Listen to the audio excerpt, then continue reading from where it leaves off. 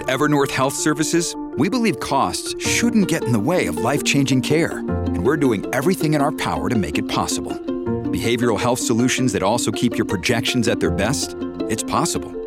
Pharmacy benefits that benefit your bottom line? It's possible. Complex specialty care that cares about your ROI? It's possible. Because we're already doing it. All while saving businesses billions. That's Wonder made possible. Learn more at evernorth.com/wonder.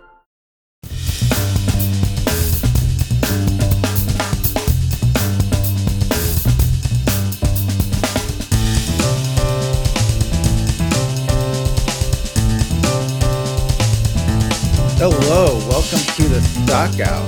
This is your show at FreightWaves for all things related to the CPG and retail industries. I'm one of your hosts, Mike Bowden-Distel. What we're going to be doing today is I'll give a rundown of the news in the CPG space and the freight space. And then we're going to also talk with Steve Lewis, who is the division. There's Grace Sharkey, There we go. who's my co-host. So good to see you. And so, going to run down to the news, and then we're going to be interviewing Steve Lewis, who's the division president of the Americas at GXO Direct, really innovative arm of GXO. So we'll really, dive into what's happening there in the automated warehousing space. Grace, I think I'll let you take the lead on that. And before we do that, I just want to make sure everyone has an opportunity to sign up for the Stock Out newsletter. I invite you to go to www.freightwaves.com/the Stock Out and sign up for that Stock Out newsletter, right? The first one there under supply chain. Send that out once a week in the middle part of the week and go through what we think is interesting in the world of CPG, and then sort of what we have in the FreightWaves data and sort of how those things interrelate. So with that, I'll do a quick news rundown. I have 4 items on the list today. Item number 1, analyst reactions to Smucker's acquisition of Hostess were mixed. We talked about this last week. Last week, this came out right as we were shooting the show that morning. And it's interesting to see some of the reactions of the analyst community. We did see Smucker's shares pull back some. A lot of that is just typical when a company acquires another company. The acquirer, their stock does tend to go down. I think it went down a little bit more than you would have expected. There was a downgrade from Bank of America, took the shares from buy to hold. The pushback, valuation was one of those things, 17.2 times EBITDA, higher than some of the peer group. They do say, if you back out the expected synergies, the cost synergies, it takes it to 13.2 times. And some of the analysts were saying, well, if it wasn't for the high competition for this deal, General Mills wanted to acquire it also, that's part of what contributed to the high valuation. So speculation that Smucker may have overpaid. There was also doubt along similar lines that we discussed last week that the indulgent snacking trend will continue. Smucker says that the indulgent snacking has grown about 20% faster than other types of snacking the past few years. Maybe that was temporary with stress eating with the pandemic. We'll see. And then a lot of the analysts bring up Smucker's past deals that were had already been enhanced by private equity. So we heard a lot about the Big Heart Pet Brands acquisition in 2015 on Smucker's analyst call. Companies suggesting, well, maybe private equity has already optimized Hostess because it's really added a tremendous amount of value the past 3 years, acquiring out of bankruptcy, and maybe the easy money has been made there. But on the positive side, there were some analysts that were more positive. Cowen thought that the market was underestimating Smucker's ability to integrate Hostess, brings Smucker into a new market.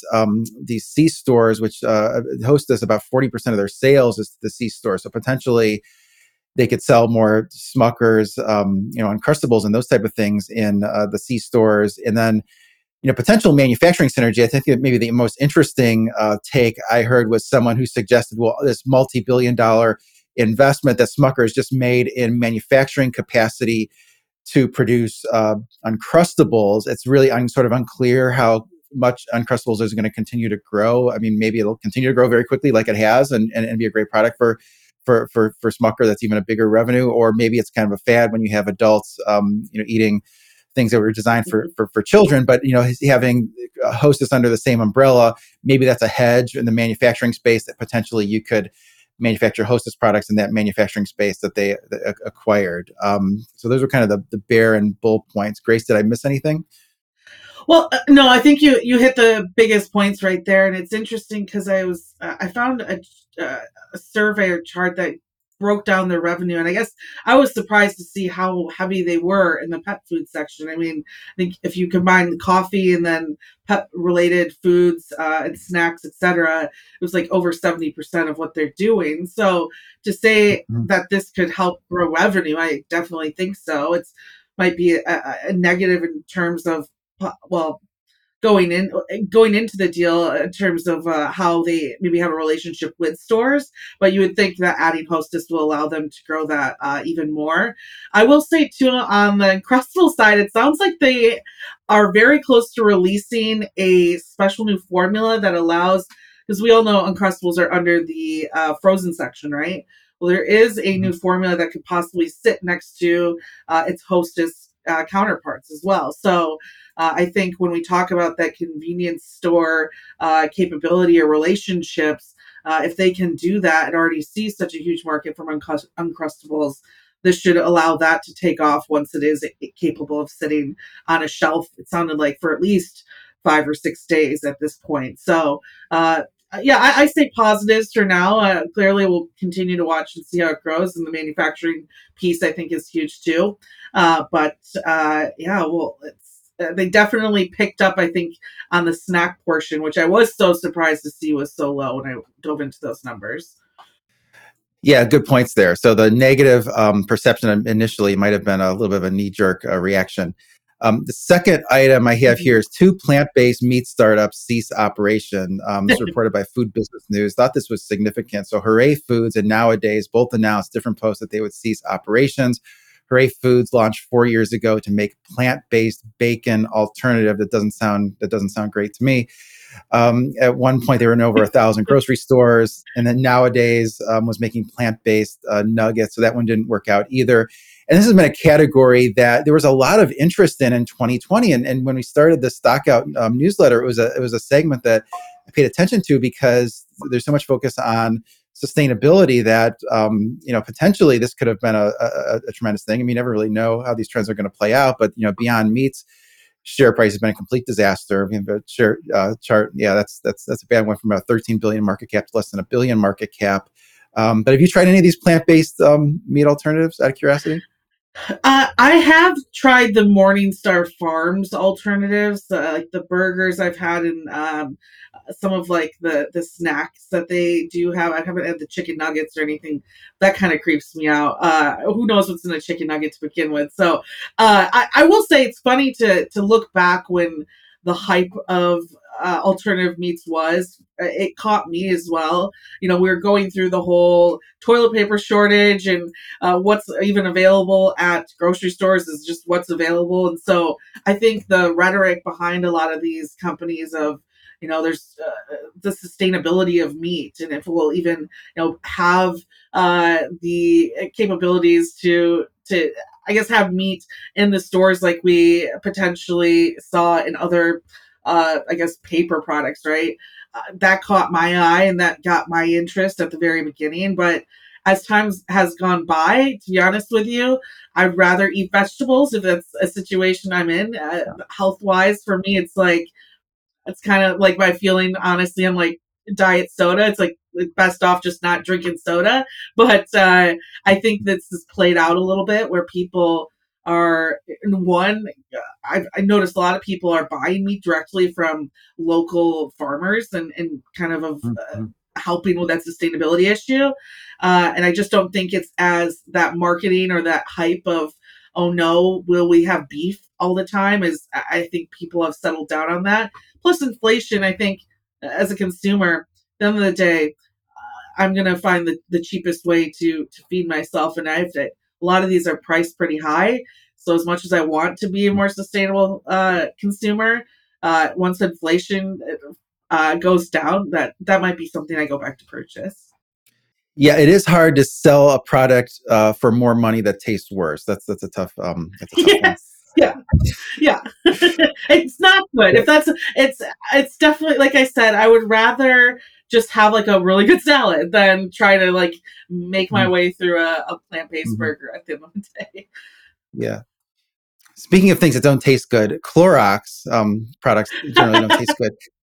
They put out an 8K this morning, basically withdrawing their quarterly guidance. They said that the cyber attack that hit them is going to have a significant impact on their fiscal first quarter results. That it's not clear if it's also going to be meaningful for the full fiscal year. But this had been originally disclosed about a little over a month ago. So you see Clorox down a little bit on the news. This has been, that's what I would call a COVID round trip. Went from 140 to 240 back to 140.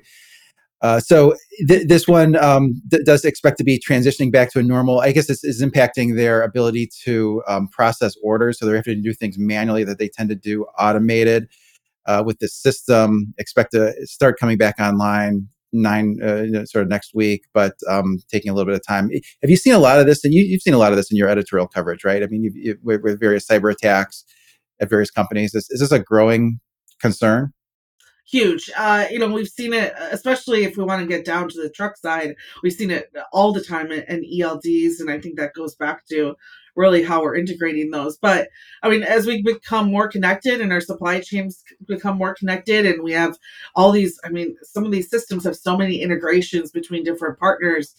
This is something we're going to see more of. Actually, there's a recent Gartner study that, because of the lack of talent and also human failure when it comes to a lot of these systems out there, by 2025, I think over half of our cyber incidents will be related to the people that you have within your four walls. Are you making the right investment? Right, if you're investing in new systems, if you're investing in new integrations and partnerships, do you have the people in house to watch for these? And I think, again, as we see more AI too, that's going to fundamentally change enterprise attacks as well. So I think this is just going to become an even bigger concern. And for everyone watching who's looking to integrate more tech into their stack today, do you have the human capital on board to be able to watch for these incidents? And do you have really good backup systems in order to avoid problems when it comes to your consumers too? Yeah, huge concern for sure. Just hit this last one pretty quickly. This was an article that Todd Maiden wrote up for the site. JB Hunt turning a little bit more positive on fall demand. I thought this was important last week, and I thought this was just a little bit of a reversal from what they had said earlier, but it was a different person. This was Shelley Simpson talking about how, maybe see a little bit of a peak season this fall. Whereas, a week or two ago, JB Hunt's president of Intermodal, Darren Field, said, well, things are kind of mixed from customers. Some have high inventory still. Some are seeing sort of growth in demand. Some are seeing more weakness. But it does seem like at least they're seeing a little bit more demand improving seasonally, have an outbound tender volume index that supports that. So maybe there's going to be, I don't know, maybe a mini, peak season. I don't think it's going to be robust by any measure, but JB Hunt, it does tend to be a bellwether for the freight sector. Their shares were up about 4% after this. It also brought up the rest of the group: Knight Swift, Werner, Schneider National, all appreciated after Shelley Simpson's comments. Yeah, it's I think we've said it here too at Freightwaves, and a lot of the analysts that we have as well, that we're going to see some type of peak season, but I don't think it's going to be anywhere close to what probably our carriers would like to see right at the end of the day, including this one in particular. So we'll see that bump, but it's nothing going to be overly drastic to what the market's shown so far this year. That's right. So you want to intro our guest? I mean, yes. Yes. Oh, yeah. Speaking of, it's I'm excited because this is another episode of us diving into the warehousing side, and we talk about inventory, and we talk about, of course, a lot of the CPG and retail companies out there becoming more invested in how they can maneuver their supply chains. I think this is going to be an interesting interview. With us today is the division president of the Americas and Asia Pacific, also head of GXO Direct, Steve Lewis. Steve, thank you so much for joining us today. We're happy to have you on the show. It's absolutely my pleasure. Thanks for having me. Yeah, and let's dive right into GXO Direct, because I think this is a little bit a new offering that our audience hasn't heard too much about. Can you tell us a little bit about your background and your time at GXO, and what the direct offering is looking like today? Yeah, absolutely. So, first about me, my background. I've been in supply chain for about 30 years. The first 20 of that being in the United States Navy, basically leading supply chain logistics on submarines, aircraft carriers, and then the naval aviation enterprise. So, really focused on my customers back then, which were warfighters, and obviously a sense of urgency type of mentality of find a way to get things done. And that really transcended as I came over to GXO, where I've been here for about the past 5 years, focused first initially on solutions, then more of a commercial role, and then now with GXO Direct as the president of this organization. You know, GXO Direct, basically, it's a innovative, cost-effective, flexible fulfillment solution. We're in 14 different nodes in North America. So we have these separate nodes. We have as many as, say, in the greater Los Angeles area, 6 different sites there where we support all different types of clients, from digital natives, SMBs, all the way to large enterprise players. And so for some providers, we are their only supply chain outlet. And for others, we are handling a specific node or a specific channel, whether it's forward or reverse.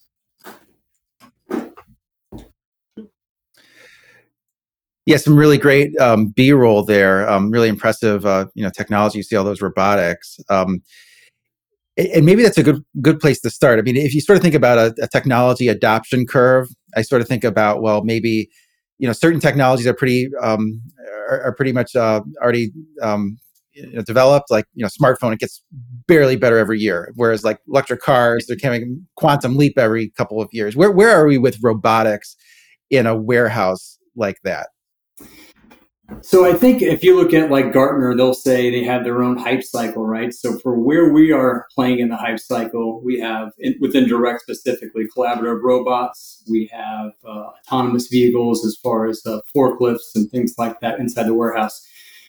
Within the contract logistics across GXO globally, everything from goods to person to things from an auto store to gray orange to Locus Robotics, 6RS Collaborative Robotics, and everything in between. So it really kind of goes across the spectrum there.